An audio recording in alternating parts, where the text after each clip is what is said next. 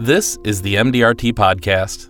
Whether it's working with a new team member or a client who refuses to adapt to recommendations, advisors always have challenges to handle. During a conversation at MDRT headquarters before the pandemic, PJ Byrne, Brisbane, Australia. Jonathan Godshaw, Puebla, Mexico. Danielle Genier, Timmins, Ontario. Randy Kaufman, Camp Hill, Pennsylvania. discussed difficult interpersonal circumstances and how they have worked to resolve them. I'm a senior, and I think the challenge that I and others face in our situation is transitioning our practices and transitioning from a standpoint of our client's best interest and doing things a certain way. So dealing with some generational changes, millennials and Gen Xers and so forth, it's been very challenging to place my value and the way I service individuals. I think you've heard some of them from singing happy birthday and stopping by and seeing clients unannounced because they've become somewhat friends, to try to transition that and translate that into some of my other advisors younger than I to do the same thing. And that's been a real challenge. The numbers isn't the issue. The data isn't the issue. The planning isn't the issue. It's how we're going to be touching those clients going forward. And it's going to be different. And I'm very concerned that on a face-to-face basis and on a personal basis that ultimately will go away. And I'm being challenged by that right now. Specifically, one advisor just doesn't have the relationship skills and yet wants to be out there and meeting with the clients. And some of those clients are, what if you're not there tomorrow? So the understanding is that individual or individuals will be taking over. But I need to really work on that and get it a little bit more organized in the overall process. And I don't know if I can change it. It's challenging. We do things differently, but it's all in the good of the client. But if I'm not there, I have some real concerns. Is there a number one priority in terms of how you're going to try to solve that moving forward? I think me taking the individuals out more and more, and they're all familiar with the client base, but trying to, listen, I don't expect anyone to be me, and I surely don't expect to be anyone else. We are who we are, and I realize that. And someone told me, you're just never going to change. Don't try to change individuals. I'm not trying to change individuals. I'm trying to change the process to be more conducive to our existing book of business, that it continues into the future for the benefit of the clients and their families and their businesses. That's the goal.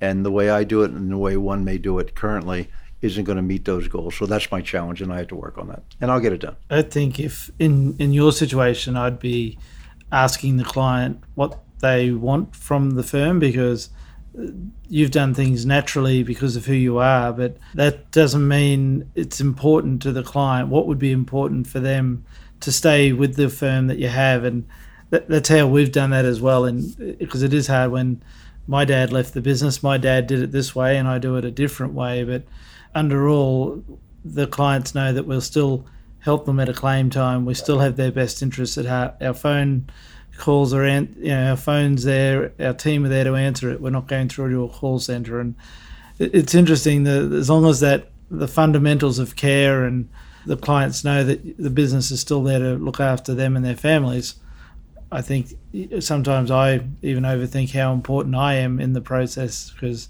we can, and yet sometimes it's like letting go and seeing how that person steps up as well, because it's hard to step up. I know when my dad was in the business, I couldn't step up because he was there. And so when he wasn't, I had to step up. I had room to step up because he wasn't in the way, and vice versa. And we've started that process, which is really, and I'm starting to see some positive signs on that. Opening up, forgetting my way, the best way. There's other ways, and I'm finding out that that's working. Not progressing as fast as I want, based on where I am, but it's definitely progressing in the right direction. I can think of one specific one. I've been in this business 7 years, so not that much, but enough. And at the end of last year, my wife decided to join the business. So that's been a challenge, of course, because I've always been used to doing things my way, like you said. And it's not only now a partner, now it's a partner wife. So you don't have control at all anymore. Yeah, but it's been fine. I mean, many things have changed, many things haven't, and it's been good. It's been 11 months already, and I think everything's been great at the end. What's your role? Is she an advisor as well within the firm? I mean, Yeah, she's an advisor, but she's not going to be an advisor all the time. She will become like a developer for new advisors later on. But now she's an advisor because she needs to know the role from the bottom all the way to the top. Something like that. What's the toughest thing you've had to work through during that time? Well, it's not one toughest thing. I mean, the whole scenario was difficult because it wasn't like a new worker or a new collaborator. It was my wife.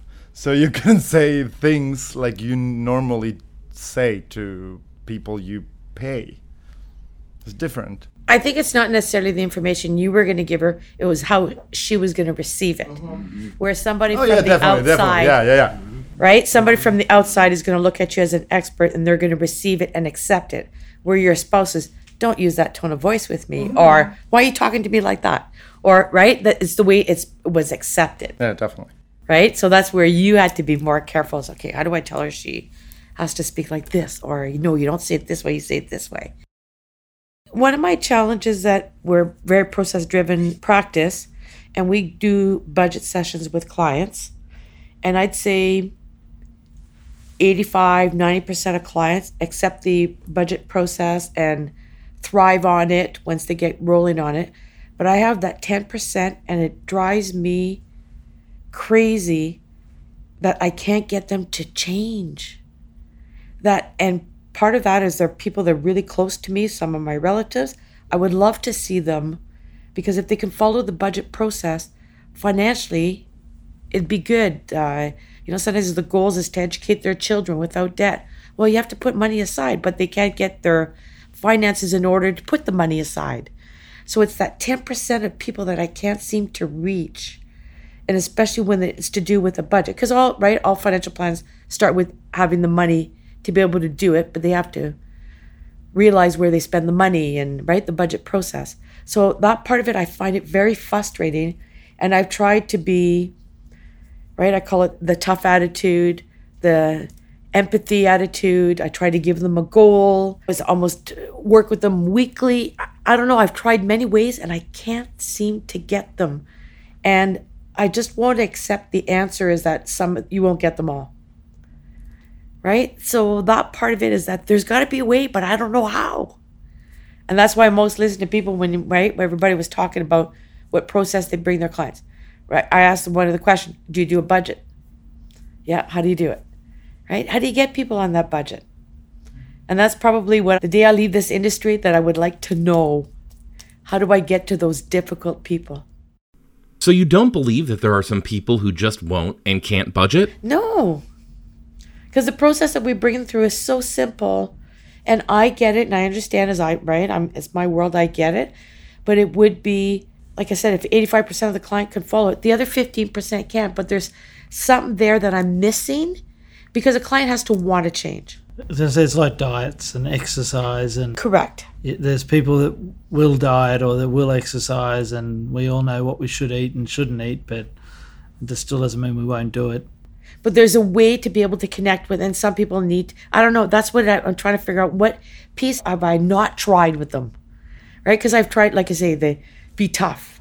I've tried to be, upset with them. I've tried to be nice to them. I tried to be empathy. I tried to walk them through slowly. So what other thing can I try to maybe go get the other 5 or 10%? Maybe some third party, or maybe some outside influence. I mean, sometimes, especially when you're dealing with some family members or even close acquaintances, that the advice you want to give and the support and the help you're trying to provide comes better from another voice, comes better from another, same communication, okay, same process, but presented from a different person, or better yet, tell a story of why this person did this and this person did it, and we want you to be on that this one. side I of tried.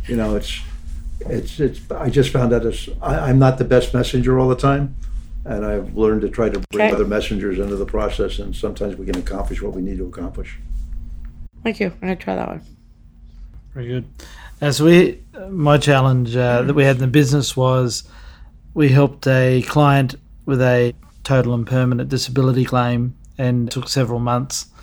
We had him on income protection along the path, and the time frame to get that claim over the line was a couple of months. We set that expectation, but unfortunately he was quite ill, but he was also, we're dealing with quite a few clients that have mental illness, and as part of that they get very anxious, or they get anxiety, or they get depression, or they get angry, and so we have to, in our practice, sort of go along the roller coaster sometimes with those clients. And we got to a point where we'd paid out the benefit, had the income protection going on, and I pretty much put my heart and soul into that claim. It became quite draining, and I think my challenge in this industry is more people face mental health issues, is how we don't end up having our own when we're dealing with lots of people at the time of claim. And the thing for me with that client is he was becoming quite overwhelming. You know, he'd be calling out of hours, and I just don't answer out of hours if I know which client it is respectfully. If it was a one-off and it was something, this is not right, I'll answer it. But to try and keep them within a discipline that of, 8:30 till 5 or whatever. But we actually had to have a difficult conversation with him and suggest that, well, not suggest, I was telling him he's got to go and find someone else to look after him unless he gets back in line. I said, I can respect that you're not well and you've got health issues, but you're getting treatment for those, but you cannot, these are our non-negotiables. And I think getting very clear on the non-negotiables with my own team is how we'll accept to be treated and respected. And I think last year we terminated 2 clients that just didn't fit our model or didn't show the respect to the team, and they might not show it to the team, but they get on the phone to me and they're all nice and happy. But it's unacceptable if clients won't treat everyone in our team, no matter where they are in the pecking order, with 100% respect, then we move them on. And I think that was our biggest challenge. And in hindsight now, it's not a challenge. It's been more empowering for the team. They know that they're more important to us and that we've got to have our own hub and community running well, and we just won't have people come in and affect that. So I don't know if others have had clients that have pushed them to the limit, but this year it was for us. What we do if a staff member, if somebody comes in impolite, swears at them, right, raises their voice at them, is that the first thing they have to do is let me know. I set the appointment with the client and I say, these are the rules. Yep. I say, you can yell at me all you want because I can fire you, but you are not going to mistreat my staff. They're not your staff, they're my staff. So I say, these are right, accept it, or by all means, we'll help you find another advisor. And the first thing you're going to do is you're going to go apologize to them. If they're not willing to do that, they're gone. That's right. Because they're right? Mm-hmm. Nobody deserves to be yelled at, but I can let them go. The staff can't. That's a great point. PJ, it sounds like you handled that great. Was there a point during that time where you felt like you didn't know what to do?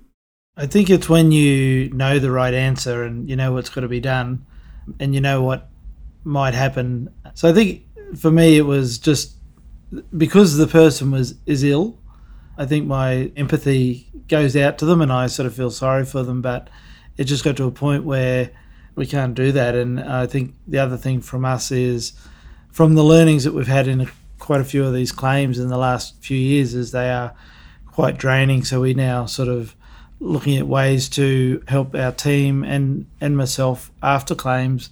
How do you also stay sort of fresh and cleanse yourself of what you've done to carry those people through? So we talk about our claims after we have them and make sure everybody's okay, or if they would need to talk to someone, we have that facility, because we're, like we talked about earlier, we're sitting with people that are dying. We go to their funerals. We, have conversations with them that they don't even have with their other family members. And so it's quite important that we keep an eye on our own health and mental health as we take on those challenges. And I think most great advisors are good friends or great friends with their clients. And Randy, you talked about dropping in and seeing people. I get that as well. You become part of their family and their world, and we're their trusted advisor. So, I hope that sort of helps.